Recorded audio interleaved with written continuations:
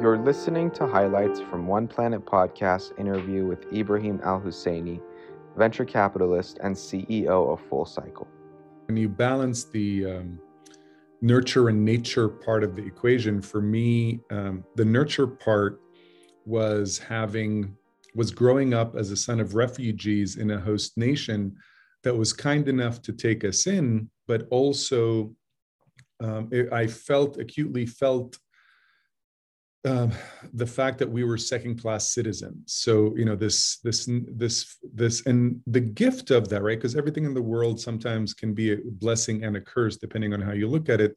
The blessing part was it made me see the world with a different set of eyes. Like I wasn't blinded by privilege or lack of experience of, injustice. So then when you grew up that way, it informs how you see the world, and you get to see the connection between everything a little stronger than perhaps somebody who's had a more traditional linear life. But the reason why I founded Full Cycle is because climate timelines require a new model.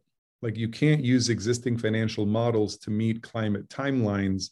You need to build a new model that takes into account the fact that we're 40 years late to the problem, and we need to condense the time frame of which we roll out low carbon infrastructure around the world. And without that, without the new models, really, we're not going to meet the temperature goals that we're setting for us as a civilization. For a long time, maybe some of your listeners have heard this phrase before, circular economy. What circular economy means is there's no more waste. Just like nature, before human beings showed up on the scene on planet Earth, we were in a perfect closed loop system. We produced 100 gigatons of CO2 and CO2 equivalents, in fall and winter, and then in spring, the biosphere would suck those back. And that was a closed loop system. So that's what we want to mimic. We want to mimic nature.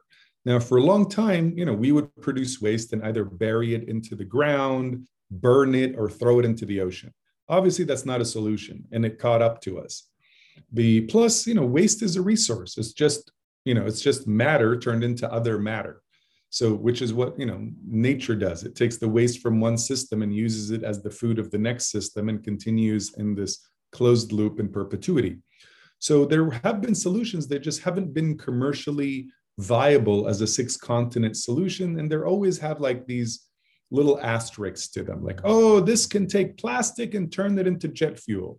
Yes, but it has to be a very clean, very homogeneous type of plastic. And the economics don't work without subsidies and. So there's a green premium on it. And so it's not a 6-continent solution. It's what we call a vanity project. It's something for an airline to say, hey, I buy green fuel. It's something for, rich cities to say, hey, our trash goes to this magical solution. But, climate change is a global problem, not a local problem.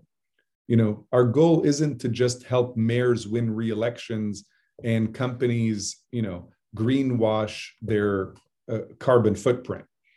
Our goal is to become harmonious with the rest of the natural world, just like every other species.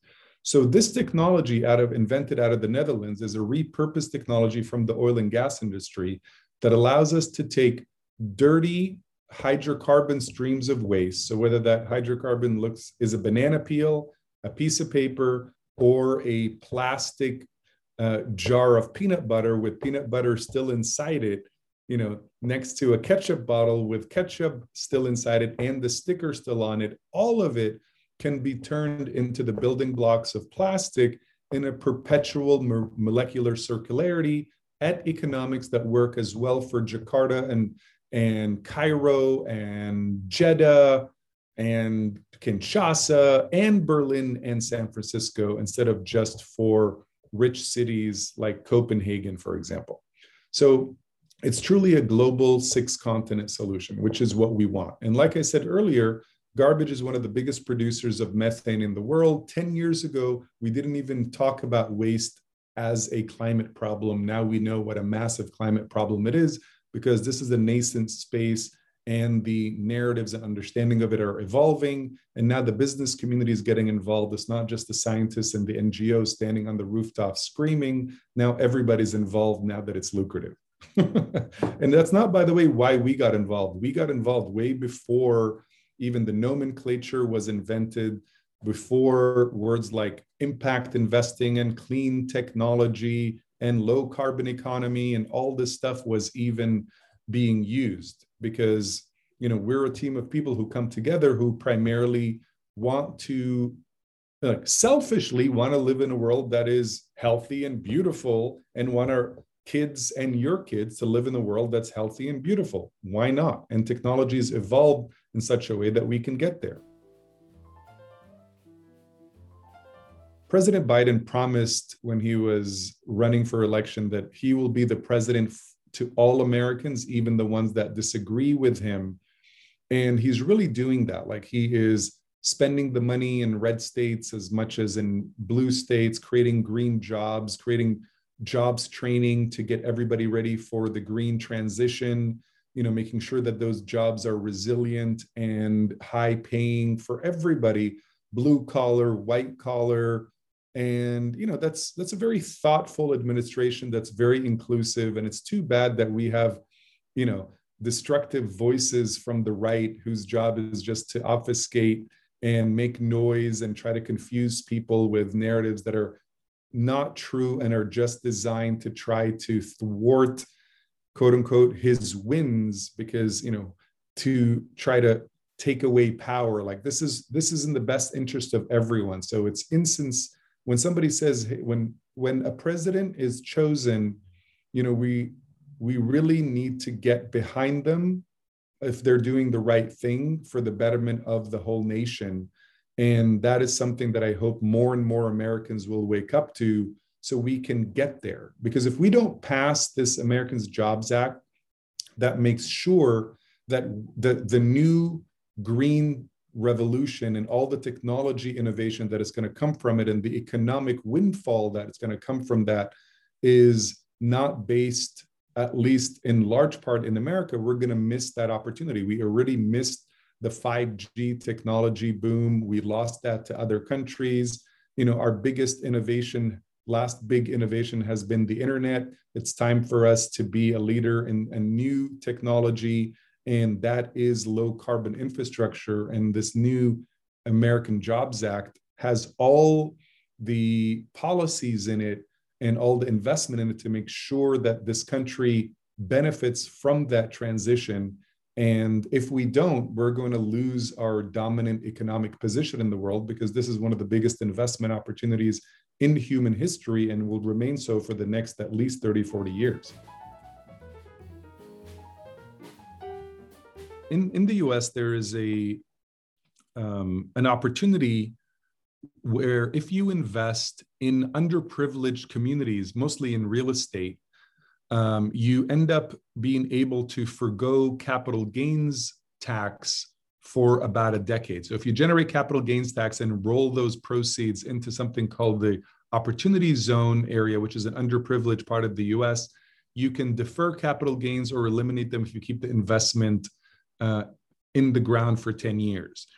If the Biden administration is recommending we increase capital gains taxes, which I'm not opposed to, it would be very advantageous and interesting, and I'd like your thought about this too, Justin, to include a wider version of the Opportunity Zone. We can call it, you know, some version of impact investing that's very specific, that says that, hey, if I just made money on Apple shares or on some sort of private equity deal, you know, and I put that money into a solar farm or a wind farm or a waste to value plant, or in even one of the many incubators that are, you know, producing the next climate tech innovation, then we can have the same treatment. This way we can realize a much faster transition to a low carbon economy instead of having it all siphoned through the government. My message to you is if your self-interest depends somehow on keeping the status quo, just look in the mirror and see if this is something that you can reconcile within yourself. Is it okay that you benefit at the expense of everyone and everything else? Is that a way that you really feel like you are winning at life? If not, then reconsider what you're doing and, just realize that we all live in this inextricably connected, closed sphere in the middle of space. Anything that harms one area harms every area. There is nobody who can escape dirty air, dirty water, dirty food, economic, political disruptions, etc. We're all in this together. So don't fool yourself by thinking somehow you're going to come out of this unscathed and having, quote unquote, won while everybody else loses. One Planet Podcast is produced by The Creative Process. This interview was conducted by Mia Funk and with the participation of collaborating universities and students. The associate interview producer on this podcast was Daniel Cerruti. Digital media coordinator is Hannah Story Brown. Theme music is written and performed by Juan Sanchez. We hope you've enjoyed this program. If you would like to get involved in One Planet Podcast and be part of the climate change solution, just drop us a line at team@oneplanetpodcast.org. Thank you for listening.